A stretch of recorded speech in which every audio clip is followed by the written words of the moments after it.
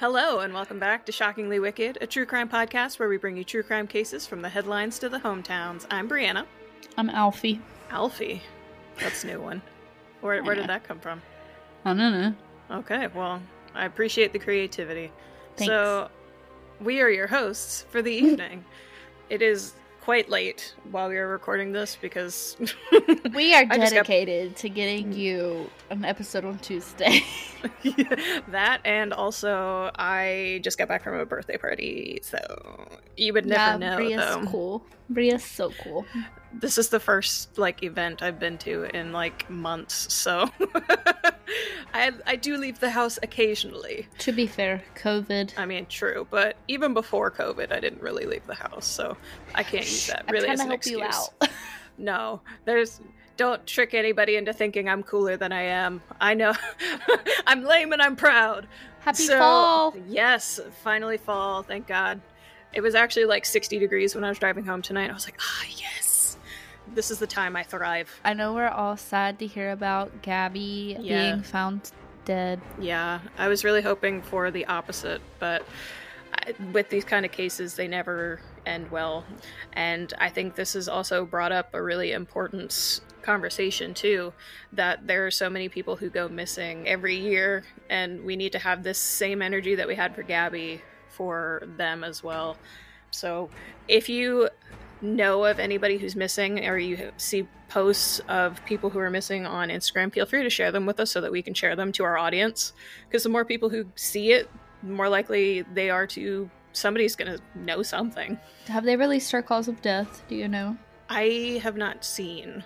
So I know that they found her. They confirmed it was her. Yeah, I know that they confirmed it was her, and they confirmed the cause of death was a homicide, but they didn't say how. And I'm sure they're probably keeping that to themselves until they can find Brian and probably Dog charge the him. Bounty Hunter showed up to his parents' house. I want to point that out.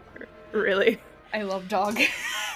Wow, that is. I say I love Dog lightly. I've watched his show twice, but. That's it. He's a character. If he's a bad person, I don't know. I just remember a while back that there was some sort of thing that happened where he said the N-word, but that's the only thing I can think of. Okay, so what is our case today, Britt? It is your case, and it's changed a few times. That's changed. So I was gonna do Sylvia Likens, or I think that's how you pronounce her name. But that one's done a lot. Then I was gonna do Pamela Smart, and I wasn't really feeling it. And then Gabby came up, and I really wanted to do. Well, okay, I thought Italian wasn't white, but I've been standard corrected. But I was already too deep into research. Yeah, Europe has different ideas of race than we do here in America. So over there, they are more it's more colorism, and your identity is from what country you're from. Yeah. So, I mean. So now I'm doing the case of Emanuela Orlandi. But it's an Italian case, and I had to watch several YouTube videos, which are linked down in the show notes. But a lot of this case is in Italian, so I couldn't find a lot of the background in English. So I did have to watch a lot of YouTube videos. But this is the case of the disappearance of Emanuela Orlandi. This should be an interesting one. We haven't done a whole lot of international cases, so I'm excited. Especially ones that have not had good coverage. Yes, that is very true. Do we want to announce the YouTube thing? Or do we want to wait until the end? you announce it. Okay, so before we get started, guess what, guys? We finally hit over 100 subscribers. I think I checked earlier and it was 121. Thank you guys so much for subscribing. We officially have our own custom URL. It is youtube.com/shockinglyWickedPodcast. We will reiterate that at the end of the podcast, but guys, thank you so much. I know we harassed you into subscribing to us. We overshot it by 21. I'm grateful for that. Next season, we'll probably have a little bit more original content going up there. We'll be doing a photo shoot, I think, in November, right? Yeah. So we'll probably do some behind-the-scenes stuff that we'll post on YouTube. Keep an eye out for that. Anyway, now that we got that out of the way, Britt, take it away. Okay, so this is the case of Emanuela It's late. I'm so sorry. And It's I'm okay. trying not to butcher the Italian pronunciation, but I am very Southern and very English. So this takes place in the Vatican. So the Vatican, if you guys don't know, is an independent state within Rome, Italy. It is a district territory ruled by the Holy See and headed by the Pope. And it is the world's smallest sovereign state with a population of less than 1,000. I didn't actually know people lived in Vatican City, but I guess that makes sense. Only like less than 1,000 people. So the Orlandi family was a very known, like within the Vatican, it was Enrico, I'm just going to call him Eco, and Maria Orlandi, and they were the parents of 5 children, so they had 4 girls and 1 boy. Emanuela was the second to the youngest out of 5 children. So her father was actually an employee of the Vatican Bank, and so because of this, his family lived inside the walls of the Vatican. So the Orlandis seemed like your average normal family. They were 2 loving parents with 5 very well-loved children. But on June of 1983, 15-year-old Emanuela was a sophomore and had been taking flute lessons that summer. Her flute lessons were at the... I'm going to type this and see if you can pronounce it so I know. I'm so sorry. Okay. I had to pick the hardest pronunciation case. I'm just trying. I'm so sorry, guys. The Tommaso Ludovico da Victoria School.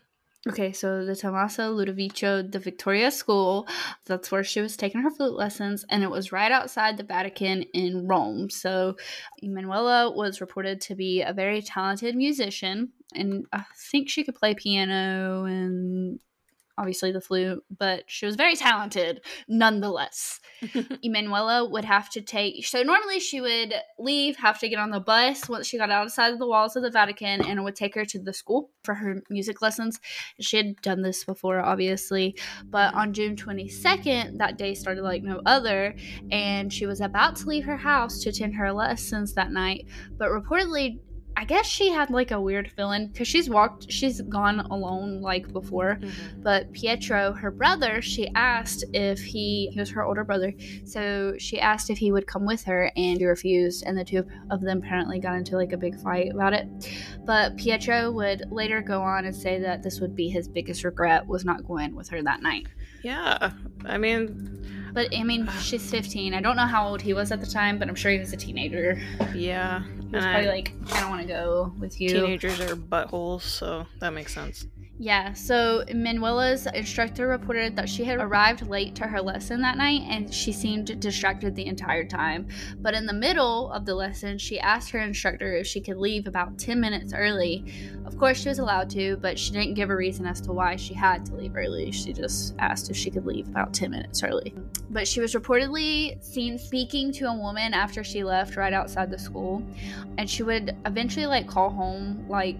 So I think her lesson was at 4, she got out at 5, it was at 5, she got out at 6, and then she was supposed to go meet one of her sisters for dinner that night at 7:30, but she called home, and another sister had answered the home phone, and Manuela explained like why she was late to her music lesson, and she went on to say that she had been stopped by an Avon sales rep.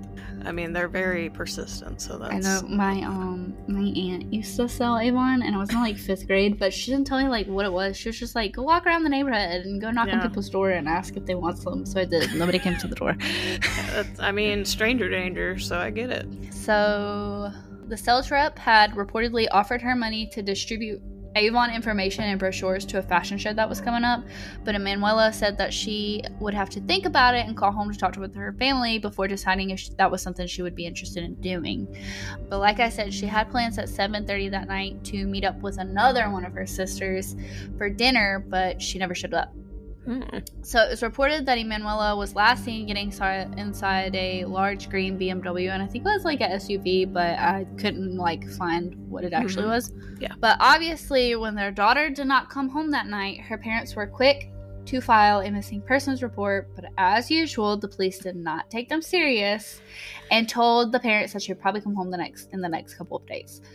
Always. If a parent tells you that their kid is missing, especially one that's underage, even if it's just that night, I think you should be a little bit more concerned than, oh, they'll just show up within the next couple days. It's fine. Lord. So, the Orlandis insisted to the police that Emanuela was not the type to just disappear. She was very responsible. She made this journey like twice a week. So on the next day, so she went missing on June 22nd. On June 23rd, the police officers officially declared Emanuela as a missing person, and her parents started to like look for their daughter. I don't know why they wouldn't just do it on the 22nd, whatever. Yeah. So they called her friends, her music teacher, and anyone who might have been with her or would have saw her the day before. Mm. So, okay. You tell me how to pronounce these names. Okay. Mario Volpiani. Giulio. That's what it is. Giulio Gangi? Gangi? I don't know. I don't know what that last name.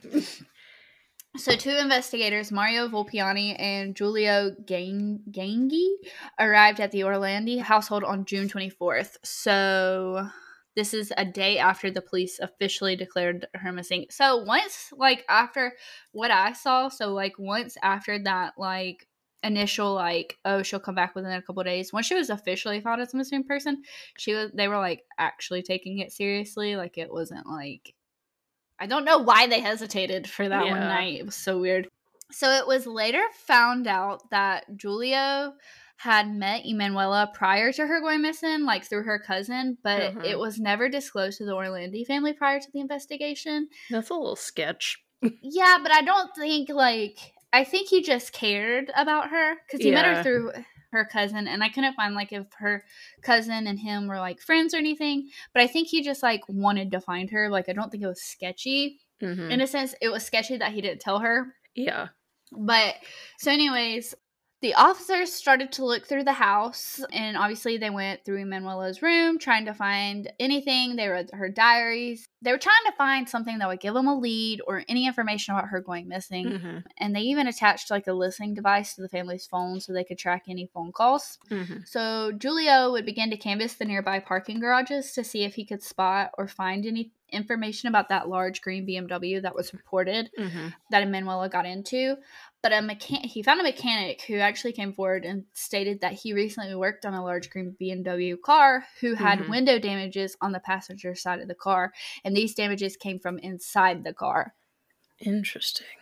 So the mechanic gave over the information of the owner, and Giulio was quick to go to that address, but that address led the officer to an apartment that was 2 miles behind the Vatican.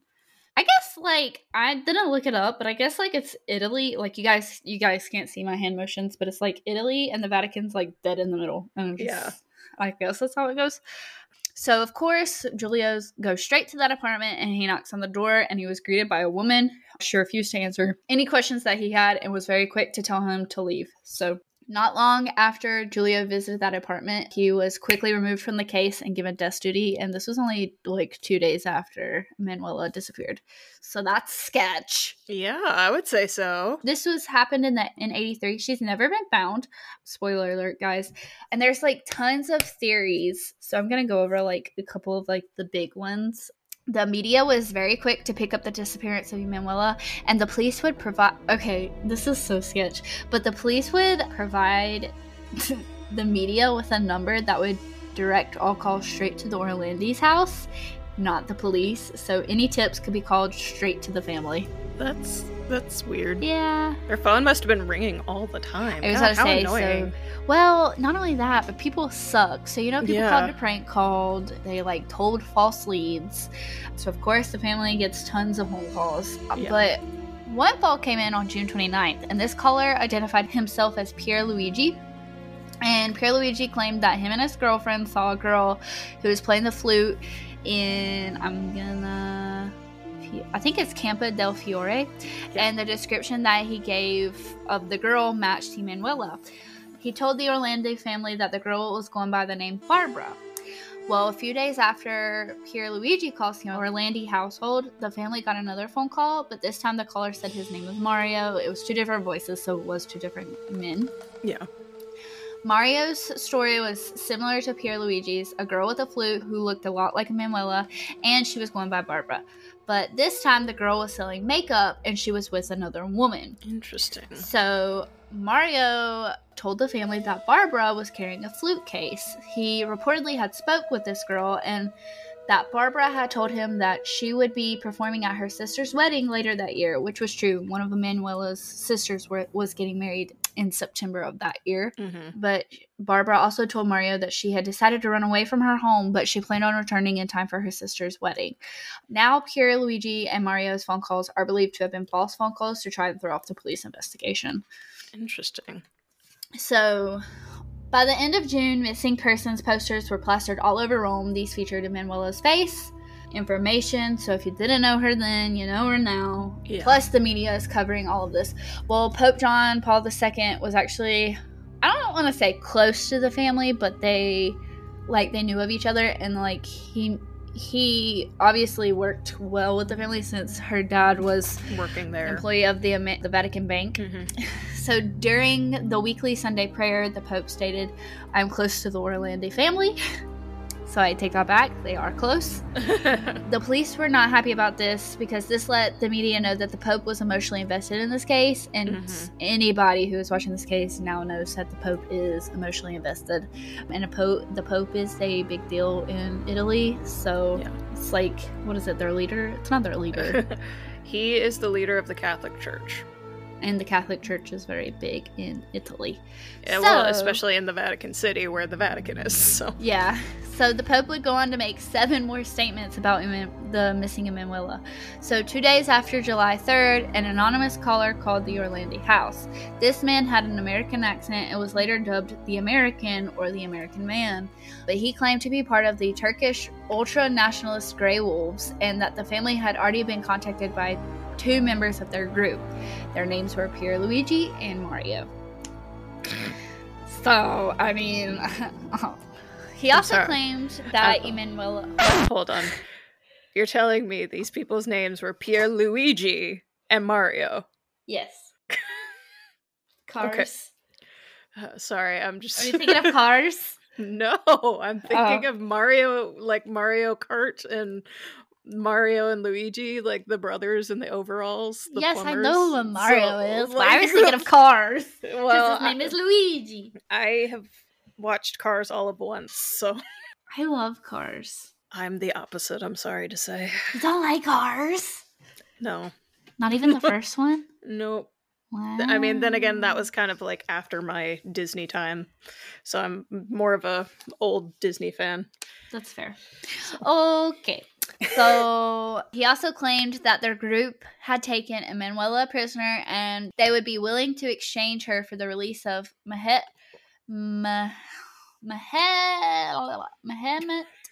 Mehmet is Turkish. I'm gonna pronounce Mehmet. If I'm wrong, please politely tell me. Please don't yell at me because I'm really trying my best not to slaughter the Italian pronunciation. Yeah. But this is also Turkish, so I apologize. So he also claimed that their group had taken Emanuela prisoner and would be willing to exchange her for the release of Mehmet Ali Aka. So, just a little bit about him, guys. Mehmet Ali Aka was born in Turkey, and he eventually became a smuggler between Bulgaria and Turkey. I don't know what he smuggled. I'm assuming it was like weapons and drugs, but I could be wrong. I could not find that. there's not a whole lot else that you could smuggle other than people, so. Oh, he could have smuggled people. He claimed that he received 2 months of training in weaponry and terrorist tactics in Syria as a member of the Marxist Popular Front for the Liberation of Palestine, which was paid by the communist Bulgarian government at the time. They have since denied this claim, but I don't know if it is true or not. Okay, so after this training, Aka had decided to work for the ultra-nationalist terrorist group, the Grey Wolves. So in 1979, the New York Times reported that Aka had described that Pope John Paul II was the masked leader of the Crusades and threatened to shoot him if he did not cancel his trip to Turkey. The trip was not canceled, and the Pope decided to visit the country in the late November of 79. So, in 1980, Aga arrived in Rome and met with 3 of his accomplices.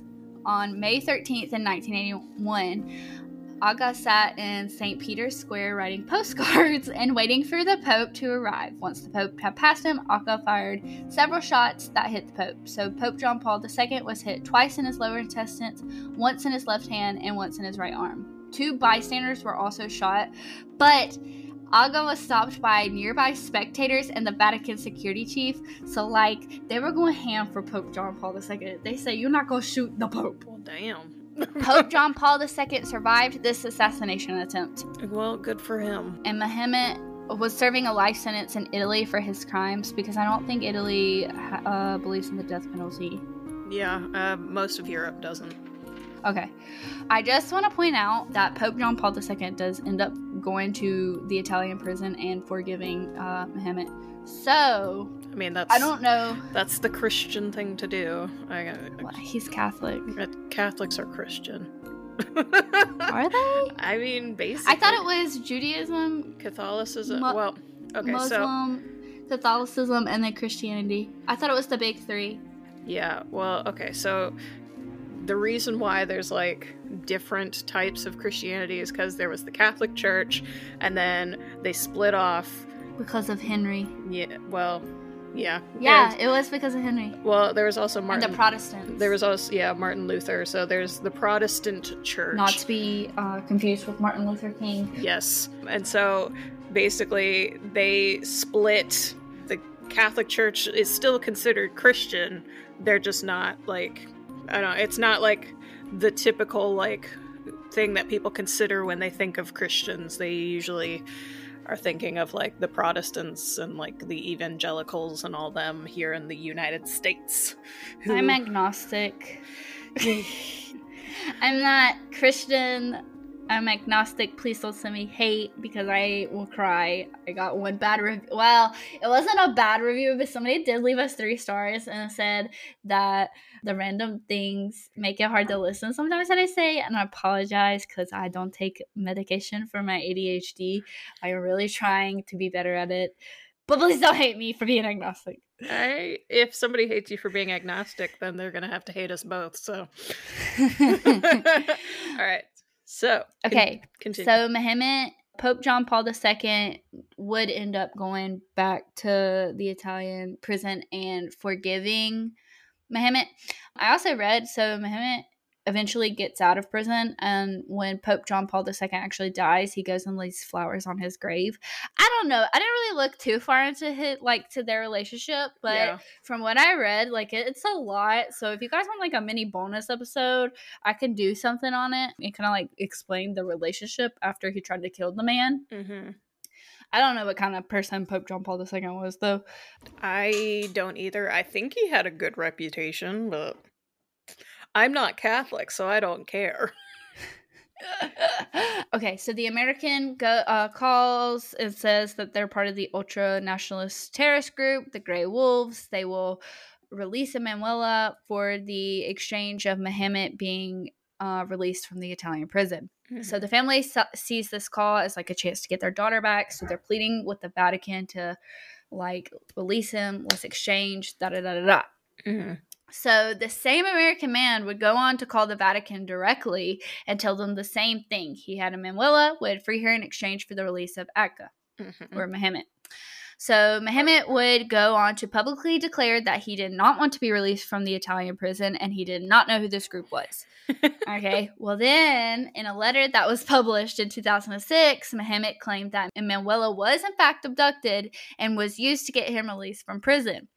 He stated that she and another young girl were both taken to a palace in, you know how to pronounce this word because I think you've pronounced it before. I think it's Liechtenstein.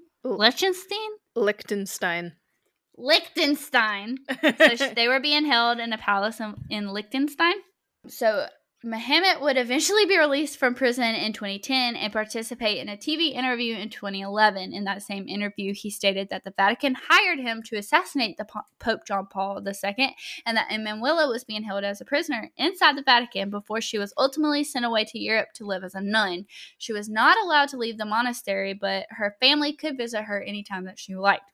He has 5 different stories going on. I don't even know if he knows what he believes in. Yeah. Sorry, I'm trying to process all of that. I'm like, wait, so she was held prisoner in the Vatican, is according But to before him? that, the Grey Wolves kidnapped her. But before that, he didn't even know who the Grey Wolves were. So Yeah. he didn't want to be released, ultimately. Maybe the American guy that was calling was somebody who wanted him dead. So he's like, "No, don't. I'm safe. I'm safe here." Well, at the same time, couldn't find a lot of information because they weren't able to like figure out who he was. But I'm wondering if it was someone who was like not even American, somebody pretending to have an American accent. Yeah. I don't know how easy it is to pretend you have an American accent, but it depends because like unless you know English very well. It's that, and then also it depends on like what area of America who's like the accent you're trying to mimic, because there's His like accent was probably the South because that's what everybody mimics. So there's like Southern accents, but there's different Southern accents for different Southern states. And then you have Texas, which is I'm from Texas and I got a big hat. Then you have like South Carolina, mainly Charleston, who is more of the like, I don't know if you guys know our governor, but Henry McMaster's is very like, I'm from Charleston and this is what I'm from. And very like slow, but very like almost proper in a sense. But then you have West Virginia, and those are the mountain people. Yeah, and then you've got Midwest accents, and then you've got Northeast accents, and then you've got like California Valley Girl and Surfer Dude. Oh my god! Did you see what Kylie Jenner just posted on Instagram? Yeah, so it's like you've got so many different kinds of American accents that you could do. So, I mean, for somebody who's not American, it's probably easier. Like, it's probably easier to trick somebody who's not American by having a fake American accent. So, I mean, I don't know. So anyways, that was my thought.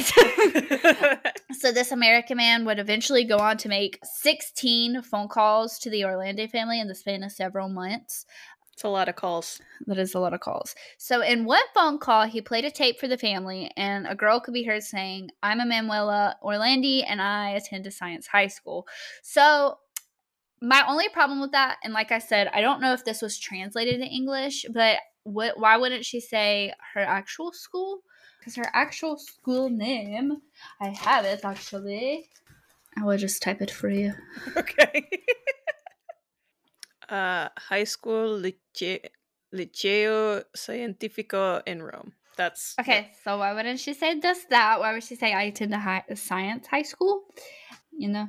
Yeah. I don't know if it was. That sounds very very suspicious.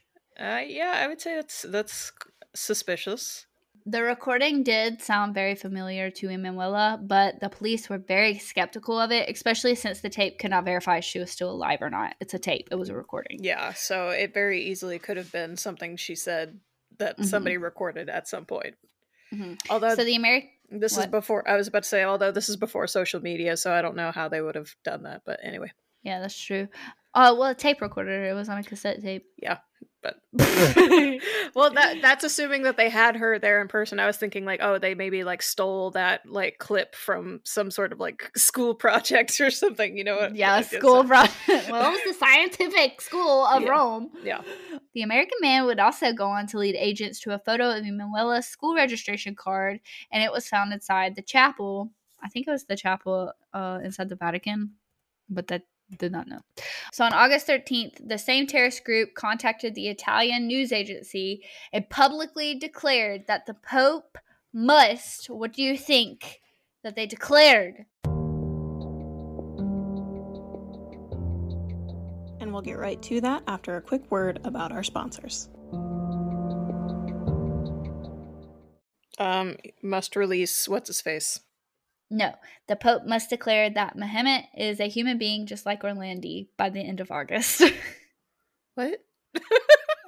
This terrorist group, the Grey Wolves, contacted the Italian media, the news agency, and publicly declared that the Pope must declare Muhammad a human being just like Orlandi by the end of August. I'm so confused. What? I don't know. What? I don't understand. The Pope would go on to say during one of his noonday prayers, I feel very close to the parents of these young students, sharing the unspeakable anxiety, and I pray that the Lord will touch the hearts of those who say that they are holding these innocent, defenseless beings. As always, I pray also for the person of my would-be assassin. So, I mean, he didn't really declare him a human being, but He called him a person. So. I was about to say, but he referred to him as a person, and he prays for him. Yeah. So I guess he gets a passing marks. They're like, all right. We'll let that one slide. Yeah. On September 4th, the police found a letter that contained photos of sheets of music that Emanuela had at the time of her disappearance. So the American man also led them to this, sounding very convincing. Yeah. But there's more theories that sound convincing. I don't know what happened to her. Oh. A later call from the American man played a tape that sounded as if a woman was being tortured. Obviously, this upset the Orlandi family, but the police assured them that it was just a clip from a porn film. Oh. How would they absolutely know this for sure? Unless I don't think they did. I think they were just trying to I'm sure keep them calm. No, I'm sure one of them has seen that film and they're like, it's not to worry you guys, but I've seen it. Don't worry. So the police were still taking what the American man was saying very seriously, and this man had requested to speak directly to the Vatican's Secretary of State, Cardinal Agostino Casaroli. They granted this to him and gave him a direct line to the cardinal. The contents of what was said has never been released to the public. I don't think it ever will be. Yeah. So I don't know what he said. So each time the American man called, it was from a different public phone booth. So the authorities were never able to trace him to a specific location. And due to the significant media coverage of Emanuela's case, other terrorist organizations saw this as an opportunity to use her disappearance to push their own agenda. Sounds about right. Yeah. Well, they're seeing that the Pope is emotionally invested. They're seeing the global news coverage of Emanuela being disappeared and that her father is a Vatican bank worker. So they're like, oh, she must be important. Yeah. Which the police were not, like, back when the Pope first admitted that he was close to the Orlandi family, I think the police were like, yo, bro. Yeah. Shut the fuck up. Not a smart move, pal. So that's why I don't think, I think maybe they're Turkish Grey Wolves. I personally, and you guys will find out, later on which theory that I really believe in, but I don't think any of the terrorist organizations had her due to the simple fact that they were trying to push their own agenda. I think they were just using it as yeah, we can do this. Yeah. So a group called the Turkish Anti-Christian Liberation Front wrote 2 identical letters that demanded the release of Muhammad and his accomplishment. And his accomplices, not his accomplishments. It's always the Turkish ones. Yeah, I was about to say. I guess because he's Turkish. Yeah, but it's like a lot of... he must be involved with a lot of groups, but I mean, that makes me think... Well, he was successful in shooting the Pope. Yeah, but I think also... You said he was a smuggler, so maybe he was actually smuggling weapons to all these groups. So. That's what I'm saying. Yeah, I think he was... Whatever. You know what I mean? It's so late. It's almost midnight. It's fine. I'm doing this for you guys. You can't say I'm not committed. Yeah, and I have to be up at 7:30 in the morning. So they also claimed the same group, the Turkish Anti-Christian Liberation Front, also claimed responsibility of a disappearance of Mirella Gregory. So Mirella Gregory was a 15-year-old girl. She went missing in Rome just months before Emanuela, but her case didn't gain the same media coverage as Emanuela's, which sucks because they could have probably I think the media paid attention or it got the same kind of coverage, they could have probably found Mirella, but also prevented Emanuela's disappearance. Because the authorities claim that it's possible that these 2 cases are linked together. Yeah. And do you think that because Emanuela's her status, her dad working at the Vatican bank made it so that people were paying more attention. Absolutely. I think that her status and then being close to the Pope, I think that that gained more traction, especially when the Pope consistently talked about how he was close to the Orlandi family and begged for her return. I think that also helped gain the coverage. But they're both the same age. They both went missing in Rome. Obviously, like, had they paid a little bit more attention, and this is like what we were talking about at the beginning of the episode, there's more. It sucks Gabby went missing. It sucks so bad. It sucks that she was found dead, but there's a lot of people who don't get the same media coverage because of their status or their skin color or where they're from, or if they're from, you know, impoverished conditions. It really sucks, and we should really just take people as they are, and if they go missing, let's use the same resources we used for this one and give it to this one. Absolutely. Let's not pick and choose. So the last call from the American man was made on October 27th in 1983, and then he was just seemingly never heard from again. And I think this is because all the other terrorist organizations starting to like get involved and trying to dip their hands in the cookie jar kind of prevented him from. Yeah, he was probably like, man, people are stealing my gig. Yeah, they're like, what the fick? So in April of 1984, an Italian newspaper ran a story about Emanuela's disappearance and how she still hadn't been found. So this story also featured a photo of her and the Pope standing side by side, but her friend Gabriella Giordani was also seen in this photo. The next morning, someone called Gabriella's home and said, "Tell Gabriella Emanuela is alive and well." So, Scoomy? On Christmas Eve in 1983, Pope John Paul II visited the Orlandi household. Pietro remembers that the Pope saying that Emanuela's kidnapping involved international terrorism. I think the police were believing that as a possibility to begin with because of all the calls from the American. And like I said, they gave him a direct line to the Vatican Secretary of State. So they were obviously taking what he said as gold. But I personally don't believe that theory. I just think that they were using it as an opportunity versus it was the truth. Yeah, because, I mean, why would you kidnap a 15-year-old girl as a terrorist organization when you could do so much more to get the attention that you want from the Vatican? Yeah, why not kidnap? No, I mean, not saying do this, but why would you kidnap a daughter of of a bank worker when you could just kidnap the Pope? You know? Yeah, or the banker. Yeah, true. Because, I mean, the Pope is probably more heavily protected than... Well, clearly not. He was shot 4 times. Yes, but nowadays he's got that little, they call it the Pope mobile, where he's basically, like, encased in a... Well, they call it, I think it's the Papel. Yeah. Is that what it's called? The Papel? I think so. His security team? Yeah. And so, he's a lot more, like, securely protected these days, but... Poor John F. K. He wasn't given that same protection. No. Okay, so 3 days after Christmas Eve in 1983, so this is when the Pope would go and visit Muhammad Ali Aga in prison and forgive him. And that this was like publicized. The media had like pictures of it. So in 1997, prosecutors would eventually, and it says they ended their investigation, but I don't know if this means they closed it or they considered her no longer a missing person, but as a, what is it, like somebody, a body? Oh, yeah. Legally dead? Yeah. The Vatican wasn't willing to discuss or disclose what they knew about Emanuela's case.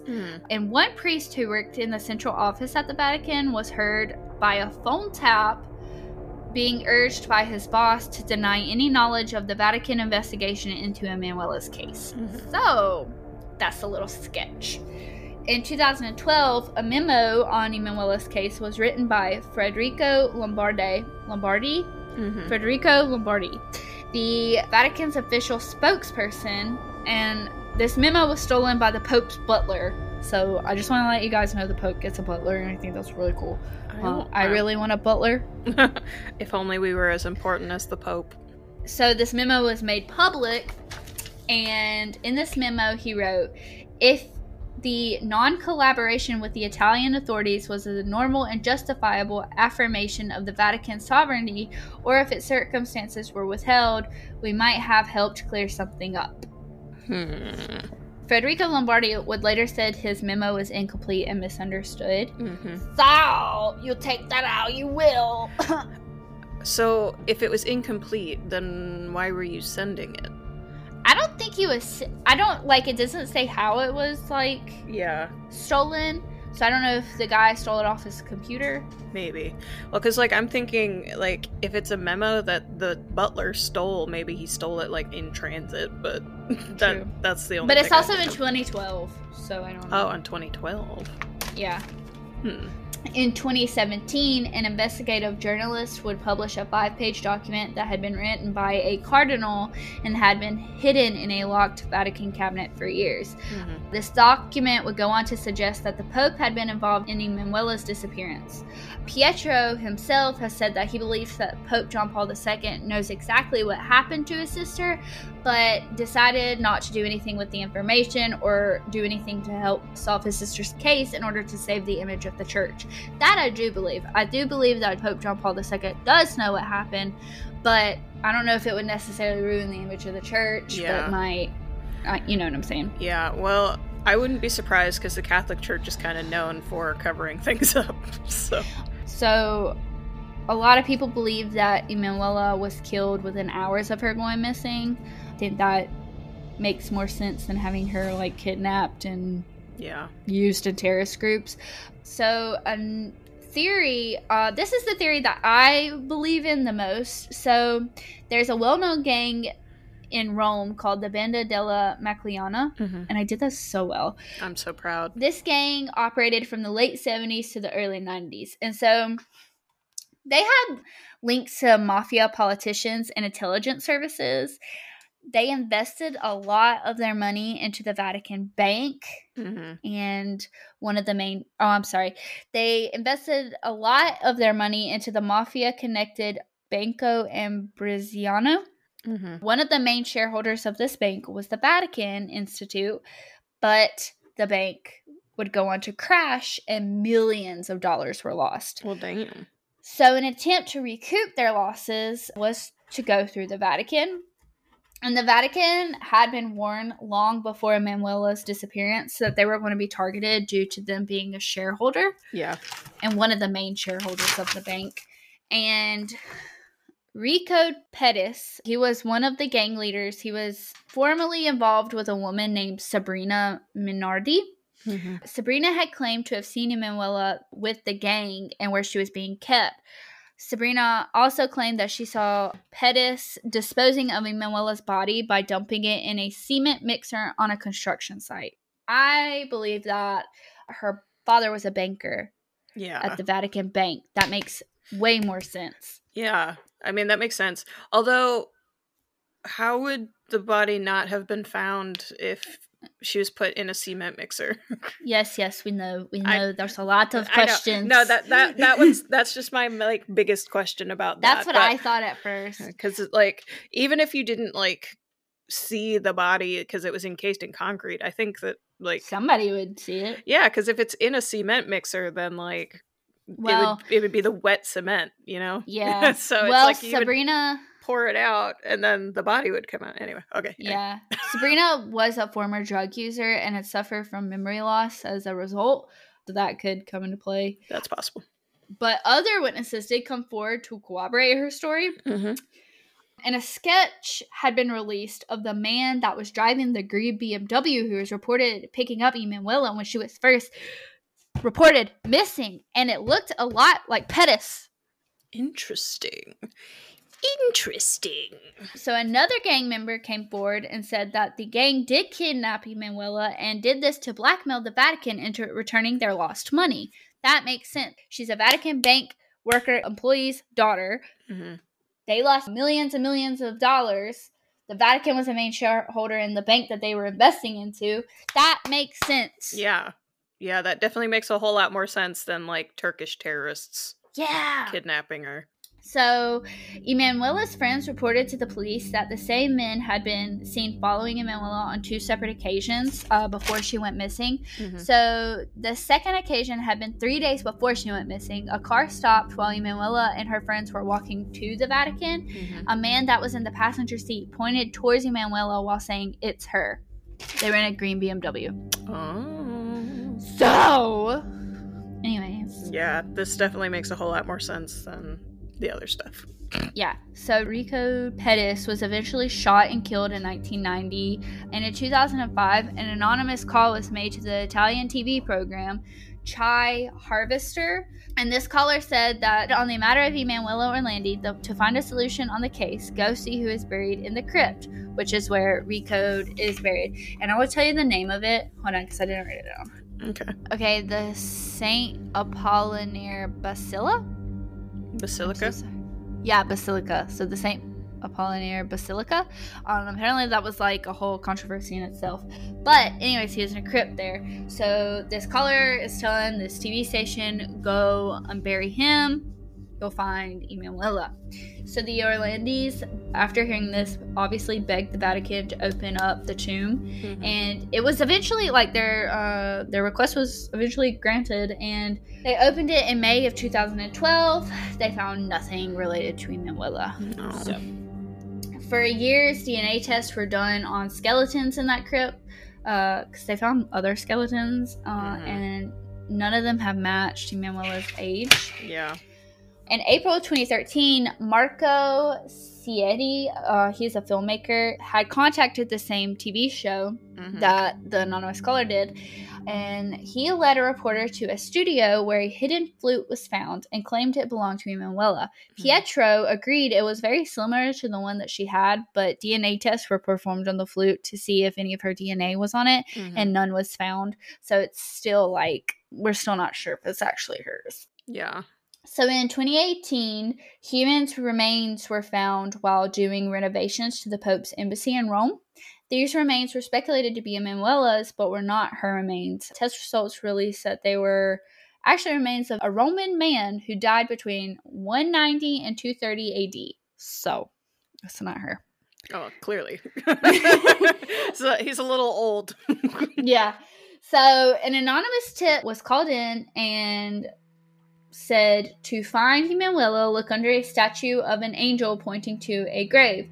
The statue is in a cemetery behind the Vatican walls. The cemetery, tourists aren't allowed in the cemetery. Like, it's very, very, very popular.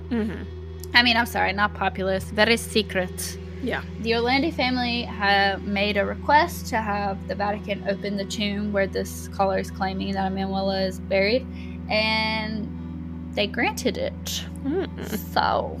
And this is actually, was in 2019. So on July 11th, 2019, an attempt was made to open the tomb. So the tomb that they opened belonged to two German princesses. They opened the tomb. The bones of the two German princesses were not there. So that's a whole mystery in itself. Yeah. See? This case unopens so many mysteries. She messaged me last night and was like, look, I've gone down a conspiracy theory rabbit hole. I was like, oh, okay. I was like, guys.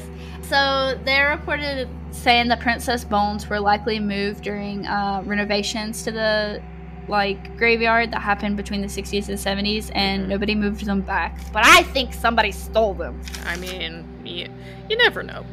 So while they're trying to find the bones of these princesses, investigators found two ossuaries containing 24 bags of bones. That's a lot of bones. Yeah, so they test the bones because they're like, maybe Emanuela's bones are in this. Most of the bones are centuries old, and none of them have been Emanuela's. And people are like, where the fuck are these? Because it's like fucking bags and bags of bones. And they're like, why are there so many bones? And the same thing, they think somebody moved them and forgot to put them back, and so they put them in an ossuary to hide them. But look, we found them. So anyways, that's the case.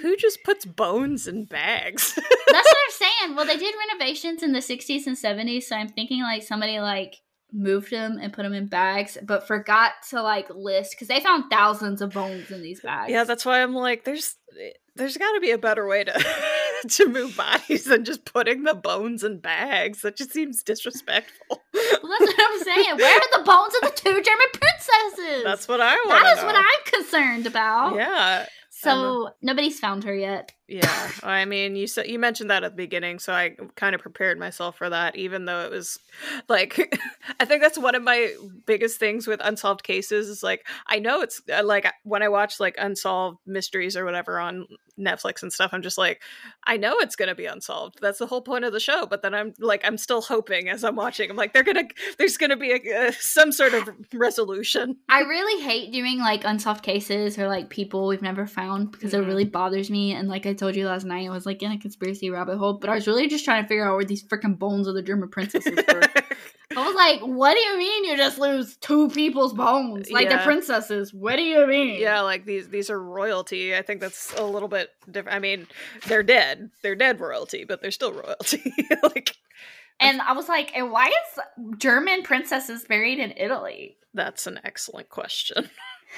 But anyways, that's the story. Yeah, I hate that there's not even really like any sort of clues. Like there's so many different dovetails to the story that it's like anything is possible. Side note, the Conjuring house is for sale for $1.2 million. I saw that the Conjuring house was for sale. I did not see it was for $1.2 million, but no thank you.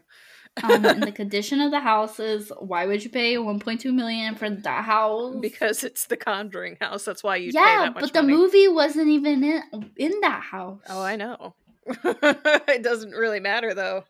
It's like it's still got that attached to it, so people are gonna pay big money. I wonder if they'll leave Annabelle there. Yeah, I would be like, bye. I don't want her there. Yeah, I don't either. Annabelle is terrifying. Anyway. Thanks for joining this case. Yes, thanks for joining us this week. Next week starts our Halloween episodes. Well, our spooky season episodes, I should say. Like I mentioned in a previous episode, our October episodes are going to be a little different. So we're going to talk about some cases where movies have been made based off of them. And so first part of the episode is going to be us talking about the case, the details of that, and then we're going to basically kind of do a movie review. We are watching these movies together. We watched one the other day, and it was quite fun. We're going to give you a movie review, tell you what is true to the actual story and what is made up or fictionalized. And yeah, so that's going to be our spooky season. And then we're going to wrap up the season on Halloween. So you've got, I think, like 5 more episodes out of us. And then we're taking a break. You won't, well, I say you won't hear from us. You might still see some stuff on social media, but you won't get new episodes until the new year, which gives you a chance to catch up on all the old episodes, to send us case suggestions, all that fun stuff. Just, you can still engage with us through social media, talk about some of the older cases we've covered. Anything you want to do. We're around. We're not completely disappearing, but we need a break. Where are we? Oh, this mystery. Find out next year. Yes, find out next year. Joke's on you. We just post, we rickroll you on January 4th. That's what's going to happen. So you can find us on social media. We are on Instagram at Shockingly Wicked Podcast. We are on Twitter at Wicked Podcast 1. We are on TikTok at Shockingly Wicked. We are on YouTube at Shockingly Wicked Podcast. We finally have a URL. I'm so excited. So you can type that in and you'll find us. We'll pop right up. And then we are also on Facebook as a Facebook group. That one, we don't have a specific URL. Just find us at by tapping I don't think anybody is like pretending to be us. Yeah. They could be. I mean, they are. It's potentially, but just I don't care. Yeah, it's a private Facebook group. You just search us up in the search bar, click join. It should automatically let you in. If it doesn't, you'll be let in within 24 hours because I'm checking Facebook. I don't post often, but I'm always lurking. Yeah. I'm always there in the shadows. Chris is a moderator on there, but he does a terrible job. I should have fired him. I mean, he's not getting paid, so I can't blame him. He wants some rights. And then if you have case suggestions, you can email those to us at shockinglywickedpodcast@gmail.com. If you have production questions or anything along those lines, you can email me at brianna@shockinglywickedpodcast.com. If you have inquiries about promotional stuff and all that fun social media stuff, you can reach out to Brittany at shockinglywickedpodcast.com. And then also stuff for Patreon. shoot that to Brittany. Stuff for website, shoot to me. We're still in the process of working on that. I think we're getting to the point where the website is almost done. I'm very excited to show you guys. We'll have a specific launch date too. Yes. We haven't talked about it. So. Well, we need to get some promotional pictures taken before we can do that. So, which is in November. Yes. So that is all from us for tonight. I'm gonna go to bed, except I'm not I'm not gonna fall asleep probably until like 3 o'clock in the morning. It's fine. That's my normal. So thanks for tuning in. We'll see you next week.